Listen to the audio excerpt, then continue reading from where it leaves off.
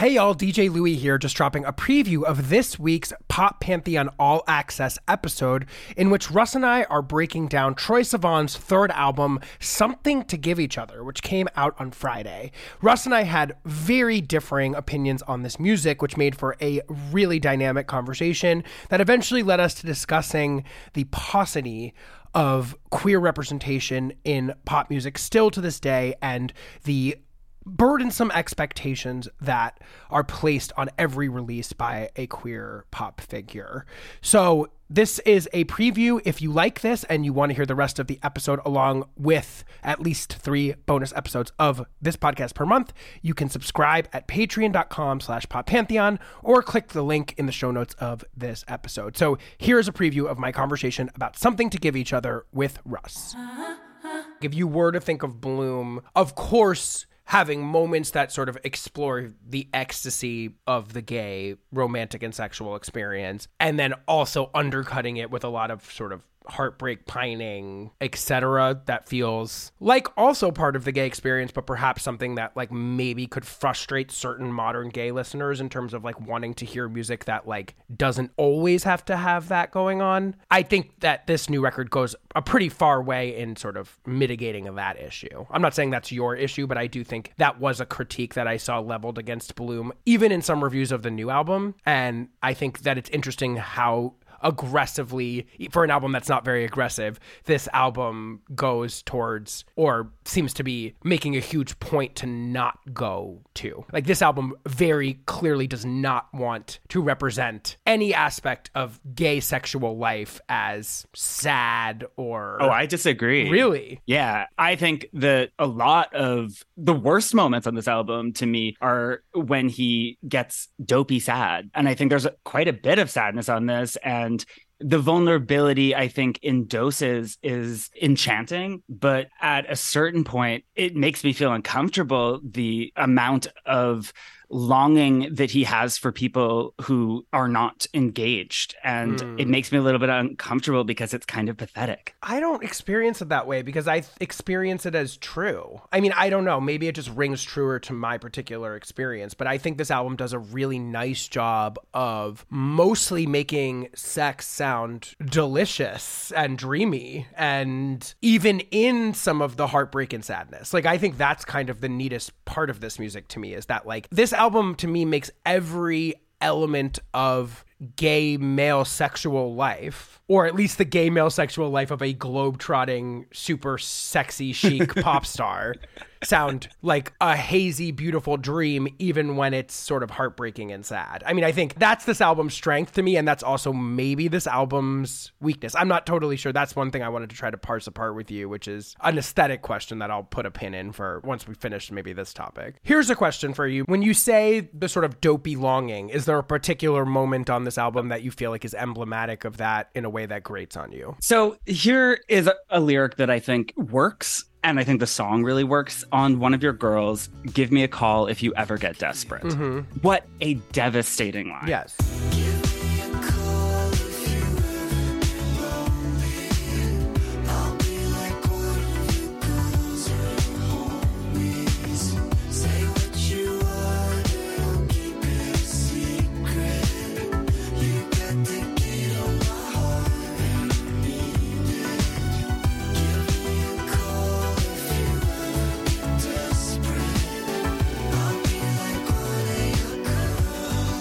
There's so much longing going on in this record, and I think that he's very vulnerable in sharing sort of that desperation, which I think is human. As gay men, we are taught not to share that. Yes. I think sometimes that feels really raw and compelling. And I think on One of Your Girls, it feels raw and compelling. But as the record continued, I just thought that it felt more rote. So what feels rote? Can you give me an example of a song or a moment on the record that like is one that doesn't work for you in that mode? Are we talking about Still Got It? Still Got It does not work for me. I still got it bad. I still got it bad. 'Cause you've got what you have. I still want it. I still want it bad. Still Got It is certainly the song on this record that feels the most reminiscent of Bloom to me. But for me, that's not a problem. I actually find that like one of the things that took me a minute to adjust to on this record was the sort of overarching mood of haziness and the lack of direct emotional contact. Like, I think that there is a lot of raw emotion on this record, but the way that it's produced and recorded puts it all in the context of this sort of reverby, hazy, chill wave dream state that sometimes I lose some of the emotional directness that like I really enjoyed on Bloom. And I was very grateful the first time I heard the record to hear Still Got It, because it's one of those songs with more minimal production that doesn't have his vocals kind of drenched in effects and reverb, that is a very sort of, I thought, interesting sort of snapshot of seeing somebody that you used to have a relationship with at a party and like it hitting you in a pretty extreme way that you still want to fuck them or you still love them or want to fuck them. I can't, either or both, whatever. And I thought that is an experience that like rings very true to me, and I really appreciate the sort of direct simplicity of this song in the context of a lot of songs that feel maybe a little hazier to me, if that makes sense. Yeah, I don't know. Listen, I just feel like song after song is thematically similar, and the lyrics go against the positioning of the record, and the lyrics go against the way that he has been talking about the record, and the lyrics go against the title often of the record and the singles from the record. I sort of feel like there's two things going on here.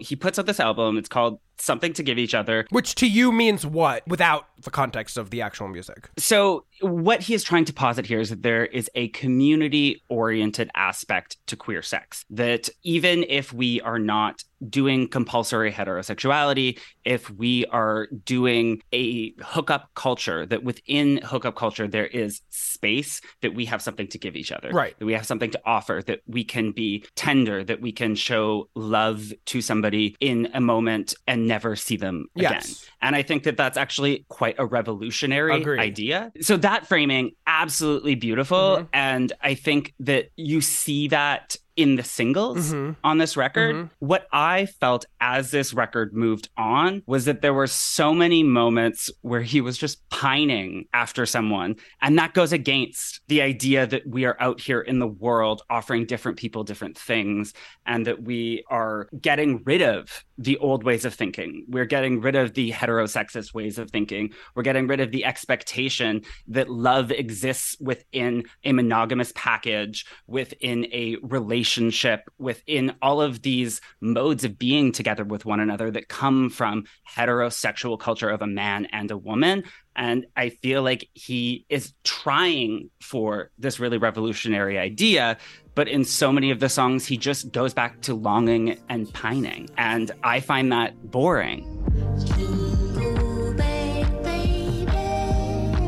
I wish I could, but I can't go. To the days when I thought I knew you.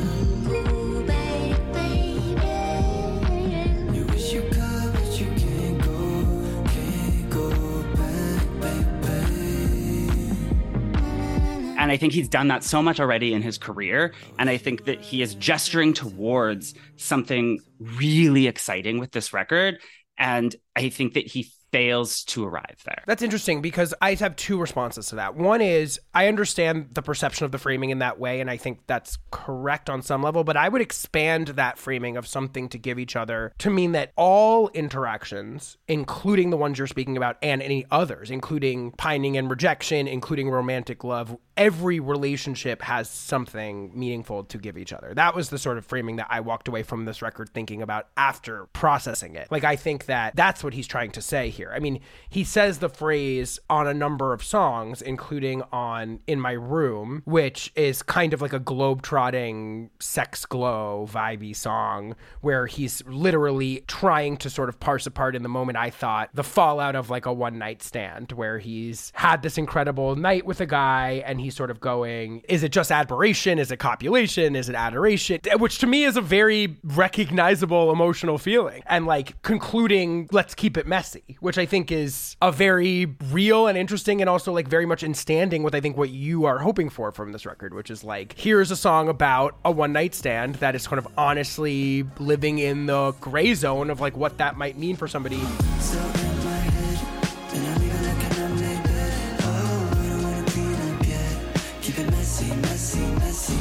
I think the other thing is that maybe you're expecting Troye to be somebody, or hoping that Troye is somebody that he's not, because I think Troye ultimately is like a hopeless romantic, is clearly like the end game here. Like there's a feeling of exploration, but there's also a sense that like at the end of the day, he's a hopeless romantic. Like, you know, there's those lyrics on the final song, How to Stay With You, in which, you know, he says, I feel like my mother might like you. I feel like my brother might like, you know, this feeling of like this ultimate sort of desire to settle down. That we reach the top, the pinnacle of everything we are. I feel like my mother might like you, just not in the same way I do. I think the thing that maybe I'm agreeing with you but works for me, I think maybe that's where we're sort of just, I think we're on the same page about what this album is doing, but I think I just find it honest, because I think there is complexities in the state of gay sexual culture. I think that there is both liberation, freedom, excitement, adventure, breaking of norms that is like necessary and incredible in the way that gay sex culture is different than heterosex culture, and the way that we own that sex can be casual sex can have elements of romance, sexual connection can be tender and loving and then disappear. I mean, all the things that, you know, you were sort of cataloging for us about this earlier, but I think that there is reality to the fact that there are at least some people within that culture that also wish for other things and feel complexity around those things. And also, we are all products, ultimately, in ways that are, I think, hard for us to piece apart in our minds, of colonial heteronormative culture.